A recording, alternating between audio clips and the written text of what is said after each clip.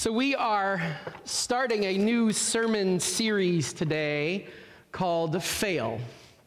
What to do when things go wrong. Which makes the next 2 weeks really easy in planning worship, because if anything goes wrong, we're just going to say it's part of the series. We're going to spend the next 2 weeks in the book of Jeremiah, and before we dive in today, let's pray. Would you pray with me? Holy God, we are thankful for the opportunity to gather, to worship you, to hear your word. May your words today speak to our hearts. May our minds be open to learn. May we grow deeper in our relationship with Jesus. In Jesus' name we pray. Amen. How many of you have had that experience we talked about with the kids where you've said something that you know you shouldn't have, you've done something you know you shouldn't have, and you would just like a do-over? Anyone? Right? Most of us have had this experience. Maybe for you, a good analogy better than Play-Doh, because some of us, it's been years since we played with Play-Doh. Maybe a better analogy. How many of you are golfers? Do we have some golfers in the room? Golfers, or anybody who's watched golf will know this. There is the mulligan in golf, right? The mulligan is an opportunity to go again. You have hit your golf ball deep into the rough, into the woods, wherever it is, you know you're not going to be able to hit it again. Maybe you've hit it into the homes next to the fairway, or the yards across the street. I'm just speaking from my experience. And your friends, the first thing they do in a very supportive way, they laugh at you. And then they offer you a mulligan. A mulligan, it's a do-over. And I don't know about you, but there are moments in my life, not just on the golf course, where a wayward shot makes me wish that I had a mulligan, a do-over. And that's where we're going to meet Jeremiah today in this question of what does it look like in life when we failed, when we've messed up. Matt Miofsky is a pastor in St. Louis, and he wrote a great book about Jeremiah called Fail, What to Do When Things Go Wrong. You maybe can guess. It's the foundation of this short sermon series we're doing over the next 2 weeks. And he says this about the prophet Jeremiah, and I appreciate his writing. We're going to draw pretty heavily from it over the next 2 weeks. He said, Jeremiah was born in the worst possible time, in the worst possible place, and given the worst possible job. And to understand what was going on for Jeremiah, we need to know a little bit about the kingdom of Israel. The kingdom of Israel is God's people.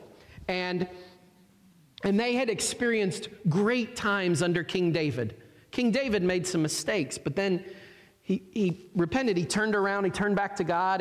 He asked for forgiveness for those mistakes. And then he led the people of God, and they had this prosperous time, and everything was amazing and great. And then King David's son Solomon began to turn away from God, and the kings after that, and the kingdom just began to crumble. And that is when Jeremiah was born. He was born into a time when everything in the country was falling apart. And in the midst of that, the Babylonian Empire was starting to gain power and invade. And there was a good king in Israel, Josiah, that came along, and Jeremiah started his ministry with Josiah, and his job was to speak to the king, and Josiah started to make some improvements, but then Josiah died, and Josiah's sons turned back to wicked ways. They turned away from God. They continued to take advantage of the people. And so Jeremiah's job, here, imagine this is a job posting, right? Jeremiah's job. You will need to go to the king and the rulers and people with great power and tell them that they're messing everything up and pronounce destruction upon them, even though I know that they're not going to change. Show of hands, who wants that job? All right, a couple people are brave. Yes, Jeremiah was brave. Jeremiah took that job. He said, I'll do it. right? And what makes this story of Jeremiah so compelling isn't that he was a great preacher and that everyone changed. The people, they actually didn't change. The empire would fall and everybody would be taken into exile. What makes Jeremiah's story compelling is that he was just like you all with your hands up. He was faithful to God. He said, I'll do it. He followed God's lead. He held on to hope. He knew that even if his efforts failed, God was doing something in his word and in his witness. Jeremiah can remind us that we don't always control the circumstances of our lives. Sometimes things happen around us that makes life really hard. Sometimes everything doesn't go the way that we want it to. And sometimes we mess up. Sometimes we say the wrong thing. Sometimes we make terrible mistakes. So the question isn't whether we will fail. Our hands all went up. We all fail. The question is, how will we deal with that failure? What defines us as the people of God, we learn from Jeremiah. What defines who we are as followers of Jesus isn't our success and our failure, but how we respond. And let me share that one more time. This lesson from Jeremiah, what defines us as the people of God is how we respond to our failures. Jeremiah's message to the people of God was pretty straightforward. In fact, there are like 17 chapters in Jeremiah. And if you've ever read it, it's like doom and gloom and destruction. And he tells the people and he tells the kings, like, you have sinned. You are not taking care of people. You are fine even though people are struggling all around you. You are hoarding resources and taking advantage of the poor. You have turned to idols instead of God. You are worshiping other things like money and power and influence. But even as he emphasizes all the results of these failures, Jeremiah has another message that he's given from God. And we're going to pick up that part of the story in Jeremiah chapter 18. So this is what it says. It says, this is the word that came to Jeremiah from the Lord. Go down to the potter's house, and there I will give you my message. So I went down to the potter's house, and I saw him working at the wheel. But the pot he was shaping from the clay was marred in his hands. So the potter formed it into another pot, shaping it as it seemed best. Then the word of the Lord came to me, Jeremiah says. He said, can I not do with you, Israel, as this potter does, declares the Lord? Like clay in the hand of the potter, so are you in my hand, Israel. Israel here means people of God. So he says, like clay in the hand of the potter, God says, so are you, my people, people of God. If at any time I announce that a nation or kingdom is to be uprooted, torn down, and destroyed, and if that nation I warned repents of its evil, then I will relent and not inflict on it the disaster I had planned. And if at another time I announce that a nation or kingdom is to be built up and planted, and if it does evil in my sight and does not obey me, then I will reconsider the good I had intended for it. Now therefore say to the people of Judah and those living in Jerusalem, this is what the Lord says. Look, I am preparing a disaster for you and devising a plan against you. So turn from your evil ways, each one of you, and reform your ways and your actions. But they will reply, it's no use. We will continue with our own plans. We will all follow the stubbornness of our evil hearts.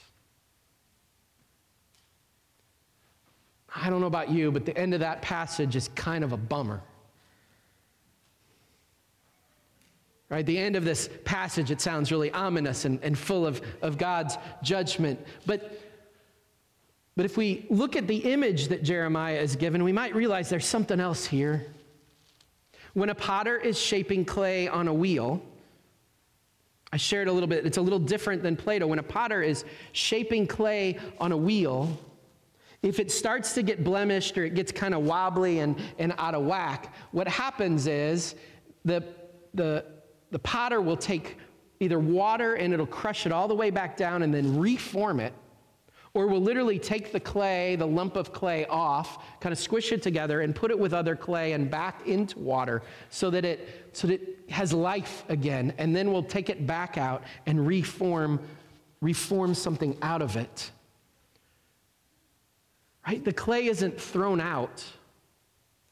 It's just taken when it has a blemish, when it has a problem. It's taken so that given life so that it can be reshapen into something useful or beautiful. It's as though God is trying to show Jeremiah, and through Jeremiah, God's people, you don't have to be defined by your mistakes. You don't have to be defined by the things you've done that have messed things up. God the potter stands ready to erase the blemish, start over if needed, to shape us into the people God desires us to be. I think we live in a world that wants to define us by our mistakes, by the things that we've said, by the things that we've done in the past. We live in a world that is slow to grace and slow to forgiveness, and it makes us often define ourselves by our mistakes. So God gives Jeremiah this image that says, those bad things you've done, that's not the end of the story. They don't have to define you. You're going to be defined by something else. You are going to be defined by God's grace. God isn't finished with us yet. That's the heart of the message in the potter. God isn't finished with you yet. When you've made a mistake, yeah, it can be awful, and then there can be consequences, but God isn't finished with you yet. Until we realize and live into the full grace of God isn't finished. With that image, we then go back to these ending verses of Jeremiah, the ones that are kind of a bummer, right? And we notice that first, Jeremiah instructs the people. He shares God's word with the people, and he says, yeah, these terrible things, there's going to be terrible consequences because God is not happy. And when you don't take care of people, the world around you is going to fall apart. But notice what God says. If you'll just turn and repent and turn back to me, it isn't too late. It isn't too late.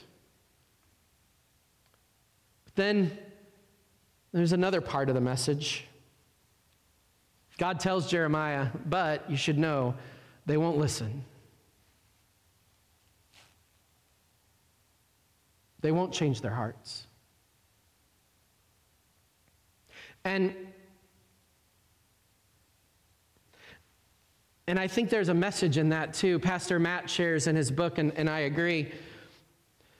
Maybe the people didn't change. Like some people think, well, God's not going to let them change, but I don't think that's it. It doesn't say that. Maybe the people didn't change because they didn't have faith in God's grace.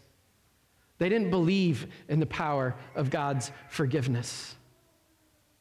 They weren't open to turning back to God and recognizing that God could make things right again. And so really, at the heart of Jeremiah and Jeremiah's message, it's an invitation. We can choose to be a brittle piece of broken clay with blemishes and leaks and problems and let ourselves dry up and turn away from God. We can believe that we're beyond repair or that others are beyond repair and live with this idea that people are beyond saving. Or we can choose to let God shape and mold our lives to be clay in the palm of God's hands.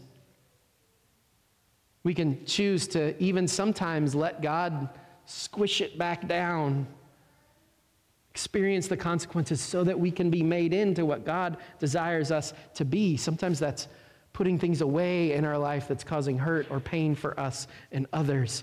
But the gift is that we can let God make us into who God wants us to be. And the question is, what will you choose? Hear this invitation from the prophet of Jeremiah that is amplified in and through the teaching and the way and the life and the death and the resurrection of Jesus for us. It begins by acknowledging you will fail sometimes. You'll make mistakes. There will be things that don't go according to plan. There will be circumstances beyond our control. The consequences and the pain may be great. The invitation is this: how will you choose to respond? When things don't go the way you want them to, how will you respond? When people don't change in the way that you want them to, how will you respond? When life deals you pain and struggle, how will you respond? When you fail, how will you respond? Will you trust in God's grace? Will you accept the forgiving and life-saving love of Jesus? Because if you are willing, God will take you dents and blemishes and failures and mistakes and all, and refashion you into something useful and beautiful and new.